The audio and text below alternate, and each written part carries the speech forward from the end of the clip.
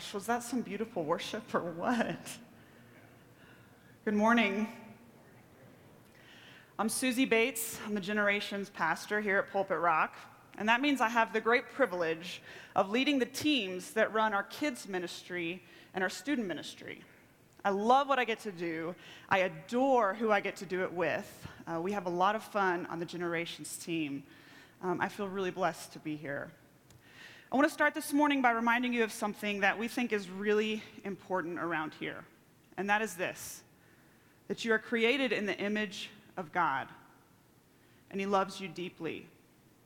And that's true of all of us, and if that's the case, that we're all image bearers, then as we move in closer to each other, we see more of God's face, and we experience more of God's love. It's this beautiful thing that He invites us to be a part of in each other's lives. So we're in this series in Matthew called Angry Jesus, and we've been looking at the ways we see Jesus consistently raise His voice in anger. If Jesus is the image of the invisible God, then we can look at what made Him angry and what didn't make Him angry, and then we can align ourselves with what our God is passionate about.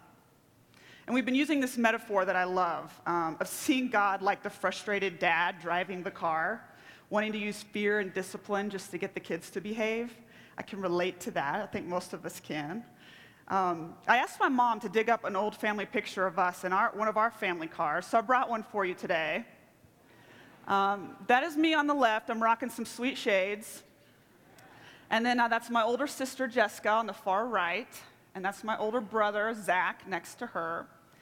And I don't know who the long legs kid is there. My mom didn't know either. We would often pick up neighborhood kids and stuff, so that's just, I don't know. She's happy to be there though. But that's that station wagon that a lot of us had growing up. I can recall multiple family car rides in the car where my dad had just had it with us. And he did the whole, don't make me pull this car over thing. It's like the best threat ever. And my dad's really tall. He has really long limbs, long arms and long legs. And I don't know if your dad ever did this, but he did the thing where he has one hand on the steering wheel and he starts blindly slapping into the back seat. He's just trying to connect to any kid's leg, really. He doesn't care who it is, trying to prompt some obedience. My siblings and I, we were like Olympic athletes in being able to jump back so he couldn't reach our legs in that back seat. Most of our family road trips were actually not in this car. It was in a 1978 Cadillac. My dad called it the tuna boat. I asked my mom, do you have a picture of that Cadillac that we would ride around? And she couldn't find one anywhere. So I Googled the make and model and color, and the Google offered lots of options to show you guys this car. And I picked this one because I just liked the fact they just parked it in the lawn.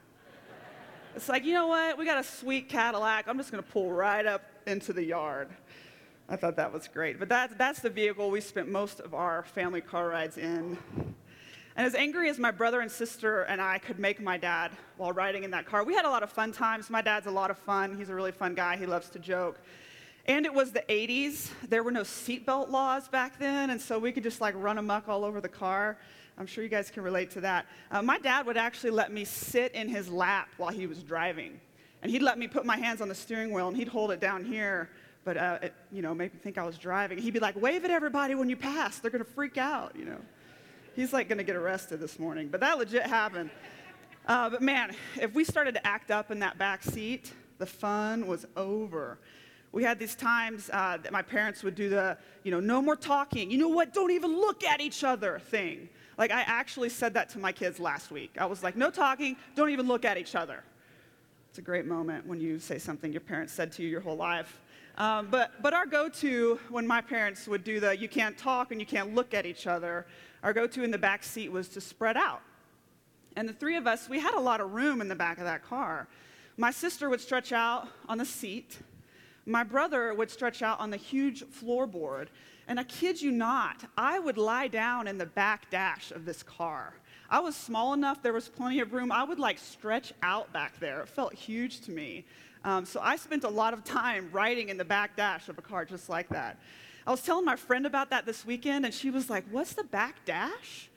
And I was like, okay, so there's the front windshield and the front dash, the back windshield and the back dash, right? Not every car has that. And she goes, oh, like where some people line up like they're Beanie Babies in the back? I was like, yes, that's it. Beanie Babies and Susie in the 80s. That was it. I was like the original backup camera. I would like lay back there and my dad would do the thing like, how am I doing back there as we back up? Good, Dad. If you get too close, I'll start beeping at you, okay? Oh, man. I have fond memories of riding in that car, family road trips. I love road trips. I actually have always been about the journey. Just the adventure and the journey has always been very appealing to me. I'm learning about the Enneagram, and I think that like the 7 on the Enneagram resonates the most with me. Has anyone here heard of the Enneagram? There's like 9 types. Man, not many. Okay. Some of you have, okay.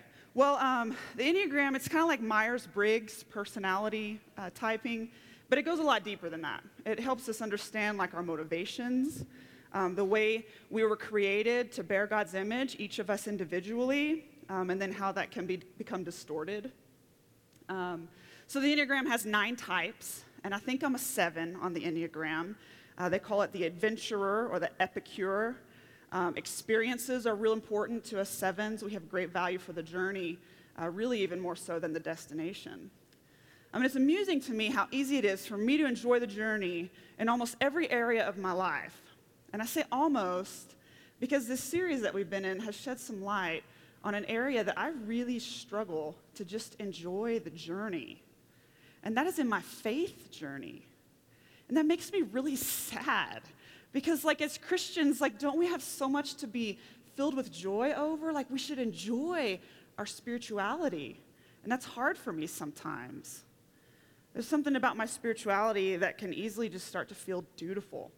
Like I really should be praying more. I should be more available to others. Sometimes I feel like my faith should be more disciplined. Like there's this draw for us to have these like regimented spiritual habits. And I feel really bad if I'm not keeping those up like I think I should. So if it's so natural for me to just enjoy the journey and literally every other area of my life, why do I find it so hard to do that in my faith journey? Well, like I said, I've gained some perspective as I've been studying the passage that we're going to be in today. We're going to be in Matthew chapter 23, and we're going to be looking at the woes to the Pharisees. I'm going to be in the NIV version. Whatever version you have will be just fine, as well as whatever device you may have the Bible app on.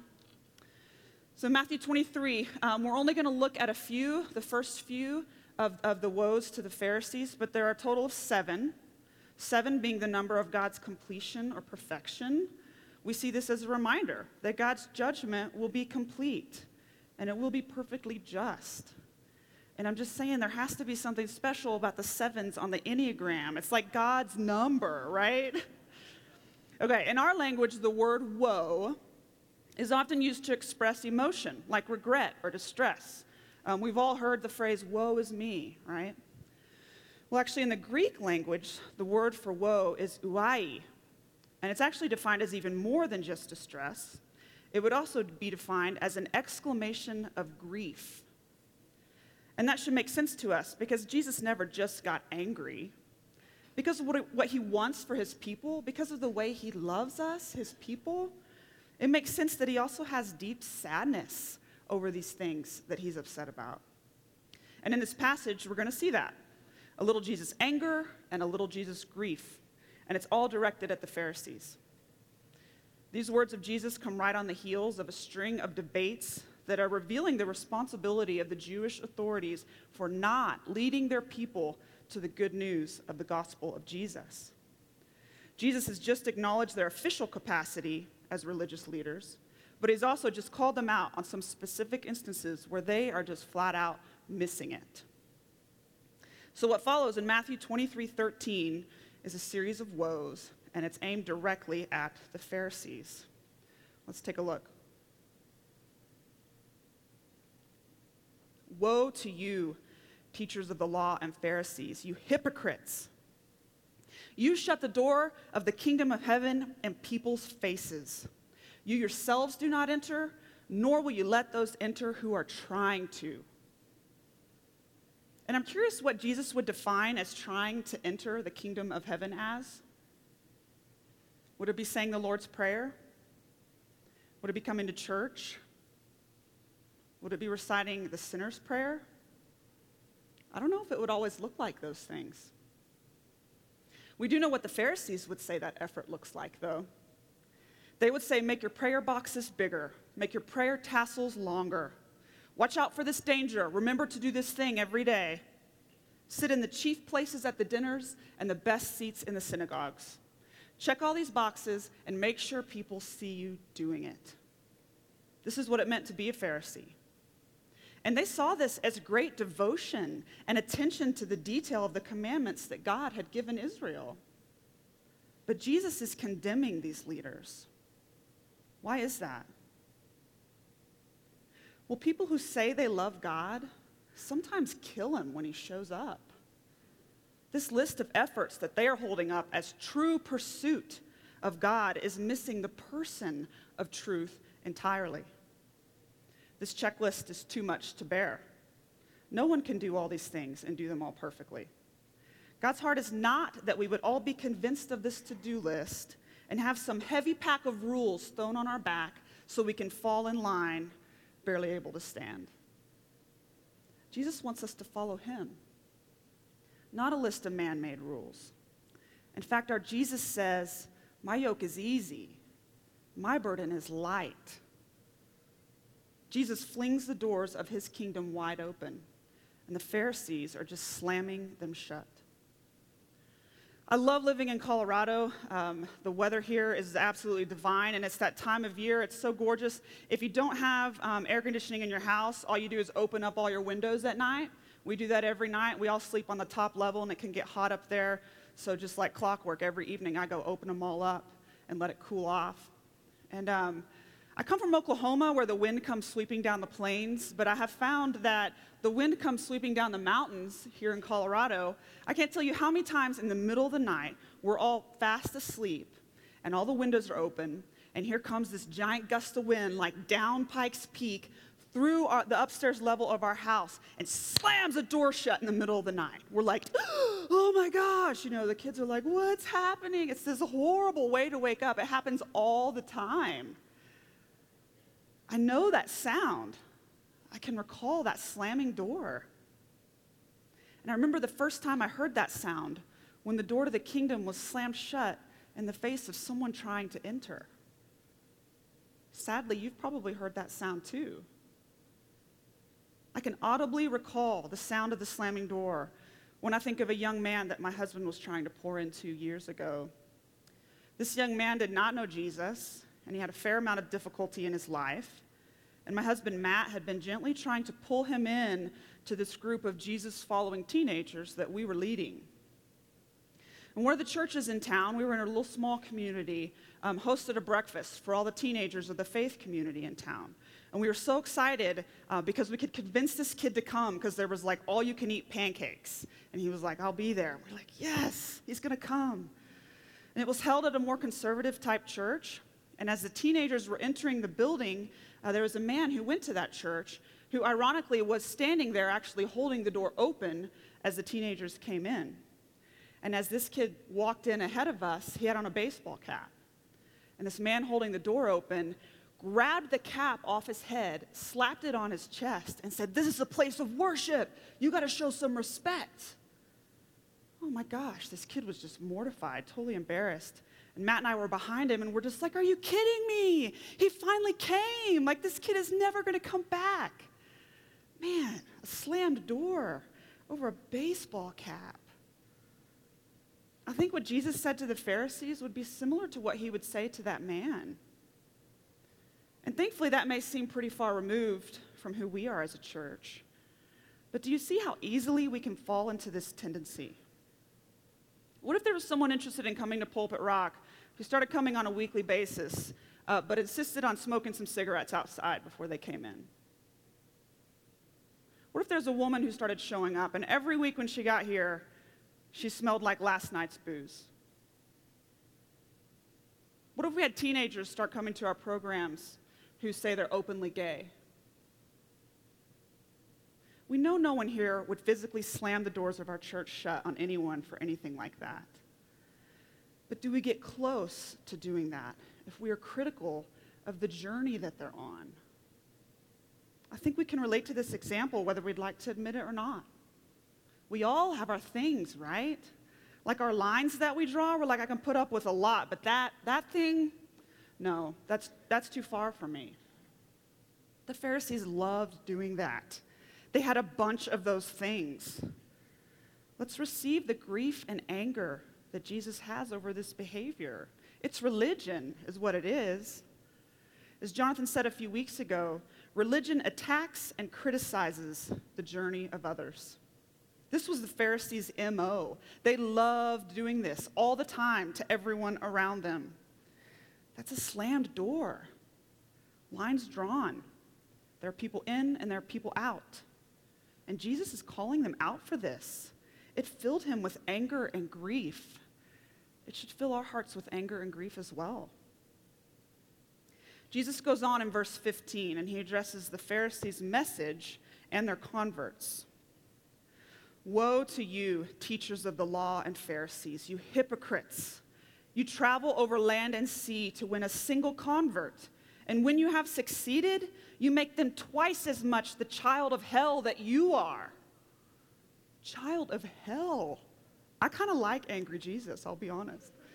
Now, to be clear, when he's talking about a convert here, he's not talking about someone who's won over by the good news, beginning their journey in following Jesus. He's talking about someone who is convinced of the Pharisees' checklist and has begun the journey the Pharisees have laid out as the pathway to God. These converts are like Pharisee mini-me's. They all look and act the same. Jesus has already pointed out that the Pharisees are just missing it. Their checklist has become more important than the human souls around them, and now they are convincing others to join them in this endeavor. See, the Pharisees did it backwards. They got their converts to check all the boxes first, and then they granted them belonging. This way they can control everyone. There's no one in who's out of line. Things have been straightened up before the acceptance was granted. That just sounds awful. No wonder Jesus called them children of hell. There's no heart change in a process like that. They are missing it. You know, we really aspire to be the church that says you have to feel like you belong before you could ever believe. This is how Jesus wooed his followers. He spoke to their hearts first. He drew them in to a place where real heart change could happen. It's that picture that Jonathan painted of God not being the angry dad driving the car, shouting at the kids. No, he does what Becky did, Jonathan's wife. She climbs into the back seat with us, draws us in. I love what Alan Hirsch says about the church and its consistency with the way our church believes in our mission. He says this: the church carries out the work that Jesus started, and it does it in a way that is consistent with who Jesus was and how he went about his ministry. Jesus set his work of bringing the kingdom of God to earth in motion, and we are just carrying on his mission. He modeled it for us. Go to the people who need a physician. Meet them where they are. Let the children come. The Pharisees' ministry did not look like Jesus's. Religion is not consistent with who Jesus was and how he went about his ministry. Religion made Jesus angry. Let's keep reading in verse 16. Woe to you, blind guides! You say if anyone swears by the temple, it means nothing. But anyone who swears by the gold of the temple is bound by that oath. You blind fools! Which is greater, the gold or the temple that makes the gold sacred? And then Jesus goes on to say something similar about the altar or the gift on the altar. But what really stuck out to me here is Jesus calling them blind guides. That description leapt off the page at me. When I was in college in my pursuit of adventure and journeying, I was so blessed. I landed the best job ever. I got to work for 3 months as a backpacking guide in the backcountry of Yosemite National Park in Northern California. I slept under the stars for 3 months. I carried everything I needed on my back. I led groups to some of the most secluded, breathtaking views that you can find in North America. It was really incredible. As the guide, I was responsible for the group's well-being, right? I had the map, I knew the trails, they were following me. I can't imagine trying to guide them if I were blind. What did Jesus mean by this? I still spend time on trails, but now they are right out my door. I live in Pleasant Valley. It's a little valley right next to the Garden of the Gods, and I have this loop that I've marked out. I can leave from my front step and walk through the garden, and I know exactly how long it'll take me. I know exactly how many calories I can burn doing this hike, and it's just beautiful. I hike up onto this little ridge, and I see this view of the Kissing Camels that you can't see anywhere else in town.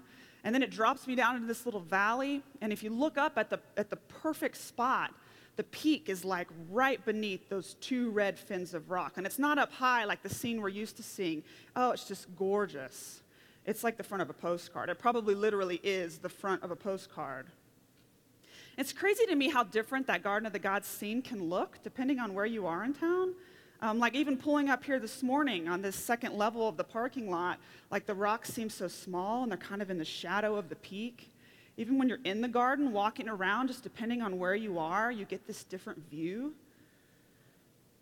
Truly, has anyone here ever seen a view of the garden, whether driving or hiking, no matter where you are or what it looked like?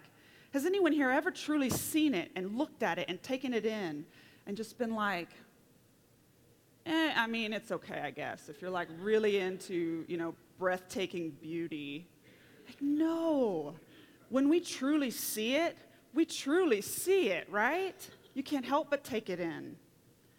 But how many of us could say that we've driven by those rocks or gotten a beautiful, or by a beautiful view of the peak, whether in your car or on foot, and you've totally missed it just for not even realizing it was there?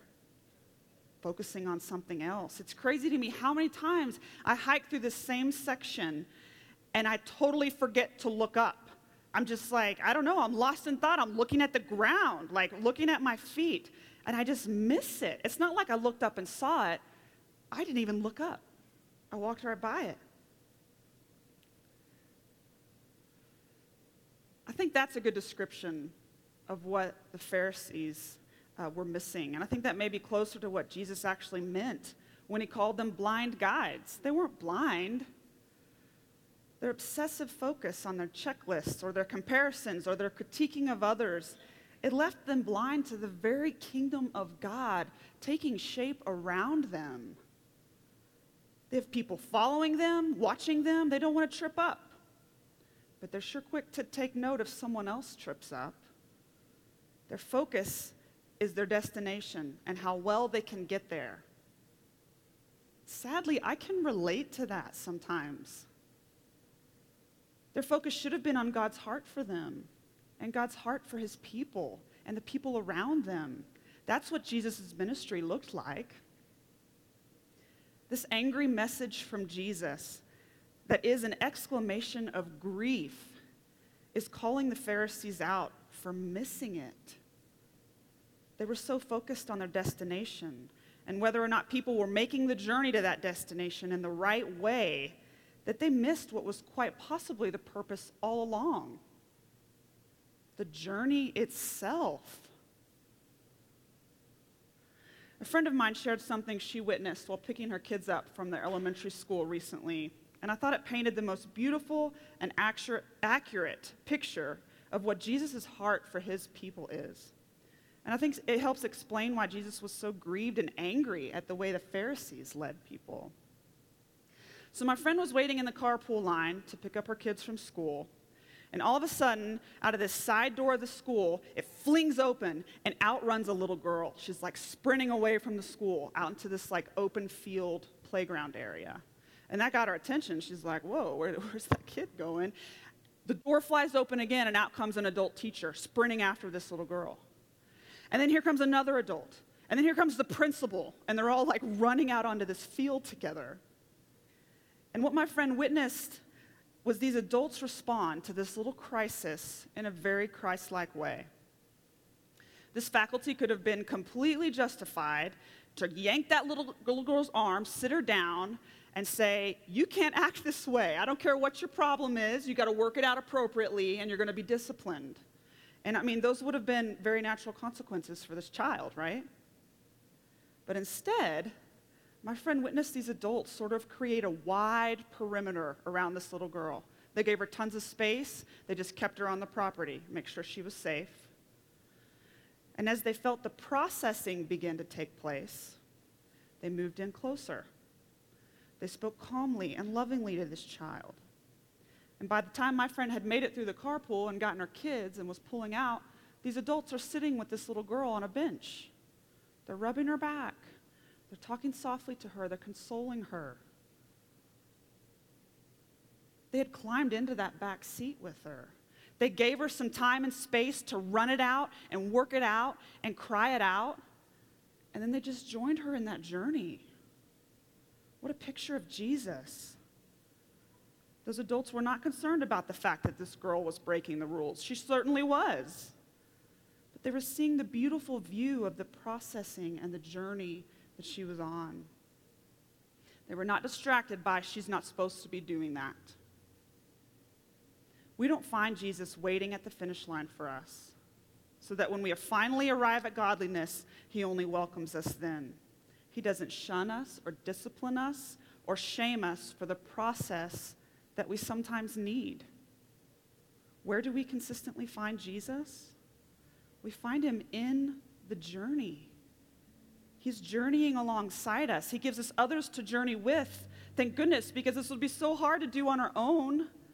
Sometimes he just lets us run it out, work it out, cry it out.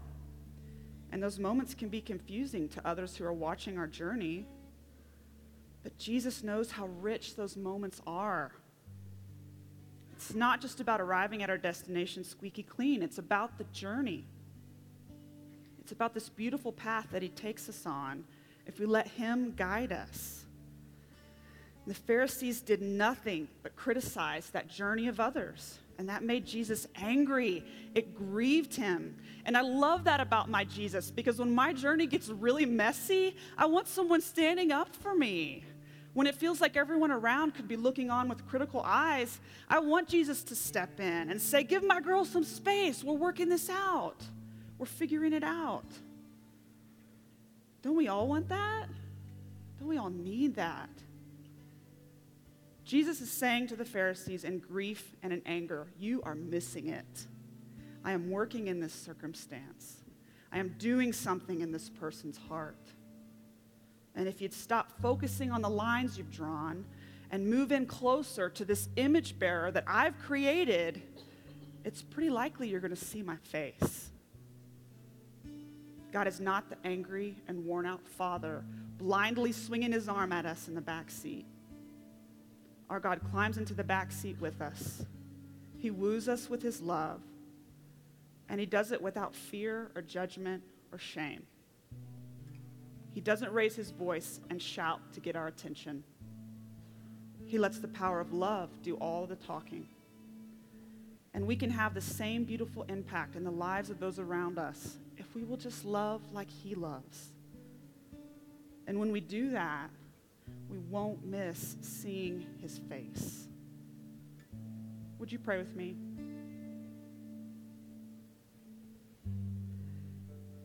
Jesus, thank you for your love. Thank you for your patience with us as we walk the road with you and with each other. Thank you for your grace that draws us away from boxes to check and leads us to the space we need to work it out in our hearts. Would you give us your eyes to see what you see? Would you help us to notice the kingdom of God taking shape around us? Show us how we can join you in that work. And would you get our attention when we are missing it? Thank you for the way you reach out to your people, for the way you fight for us, and for the ways you raise your voice in our defense. In Jesus' name, amen.